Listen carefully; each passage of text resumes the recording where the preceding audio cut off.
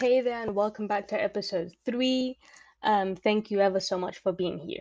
Today, I'm going to be talking a little bit about Margaret Porete, a very controversial, mystic, and intelligent woman from the 13th century. So sit back and relax.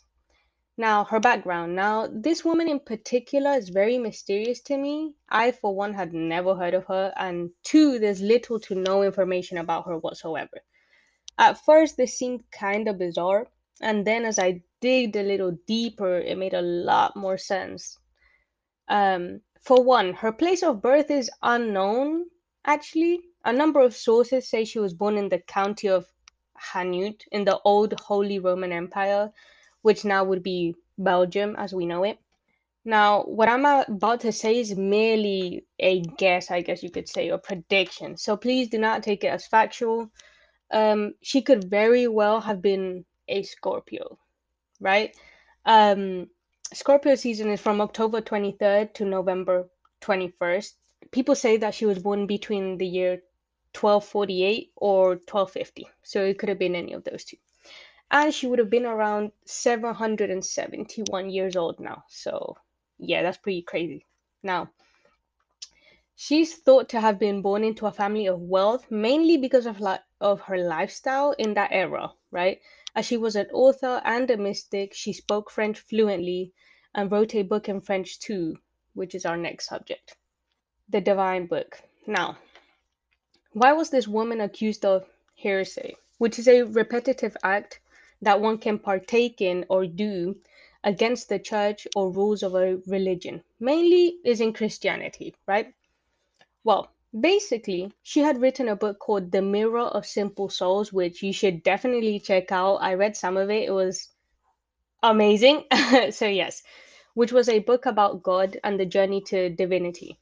Her main focal point was what a soul was and what it had to leave in order to become an annihilated soul. She basically referred to two stages. The typical soul was often filled with reason, and reason was a very earthly type of construct, I guess you could say, filled with logic, whose conventional view of reality cannot comprehend God or divinity or divine love to its fullest potential, right? In order to reach this unconditional or divine love and to be able to connect with God completely, a soul had to leave reason in its totality. Because, and I quote, I am God, says love.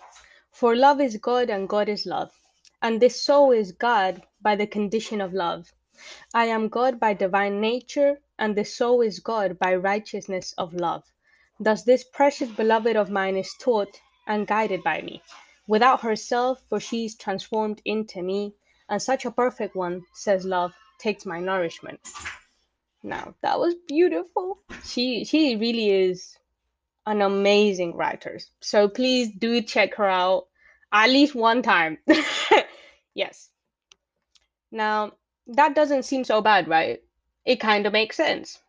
It's practically a repetition of what the beatific vision of the Catholic doctrine or doctrine, I guess, had at the time. So why the hell was she challenged so damn much, you may ask? Well, for one, she had decided to write the book in Old French instead of Latin, which was what the church demanded of any book published at the time. They also offered her to remove the book from circulation, to which she completely refused. So, yes, she was stubborn. We love that for her. Well, to put it mildly, in her book, she also explained that when one had achieved such a state of divine love and union with the Creator or God, right? Earthly or material occurrences or situations or things were now of little to no importance and no consequences.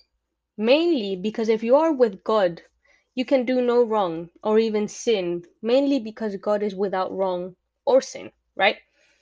This completely made the church seem as extremely conventional idea and went over their heads because with one statement she had completely eradicated the idea that the church had any power or authority whatsoever.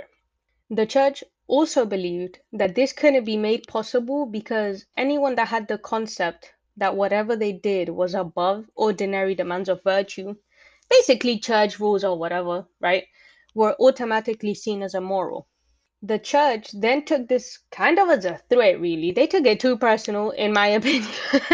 But, anyways, they took it as a threat against their whole institution and like belief system.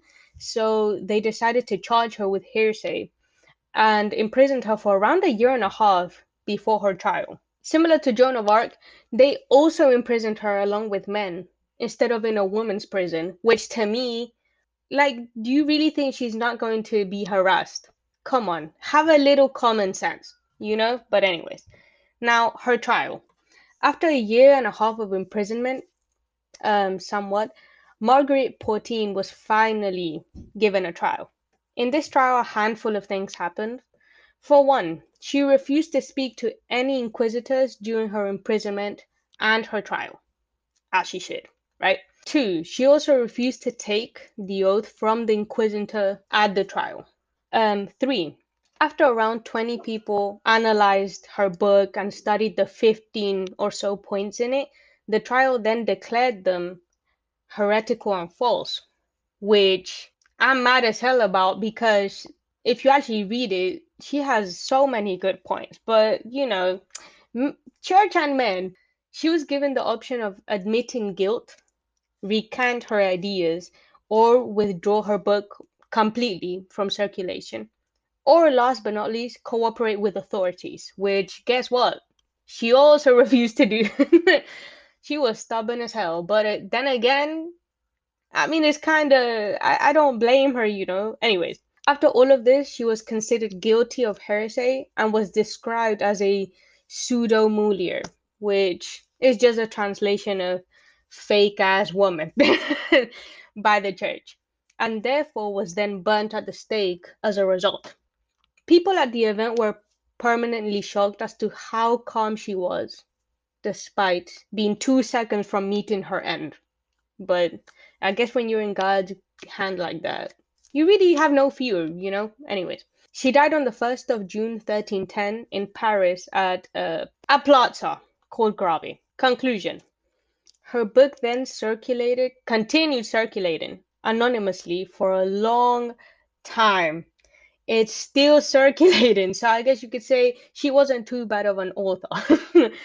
It was so anonymous, in fact, that at one point, many people had confused the author of, like, the original author of the book.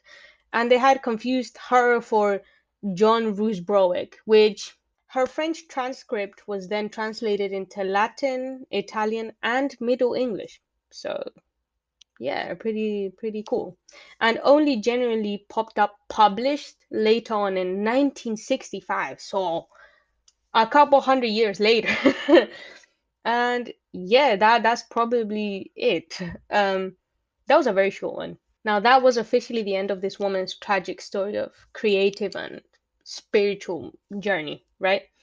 I hope you enjoyed the episode to its fullest, and you are completely welcome to leave feedback down below. Let me know if you would like to know about a particular historical figure or institution. We could go in depth with institutions because I have a bone to pick with institutions. Anyways, that maybe from like a different continent or wherever you may live locally. All answers are completely welcome and appreciated. So once again, thank you. Sending you love and blessings. Goodbye.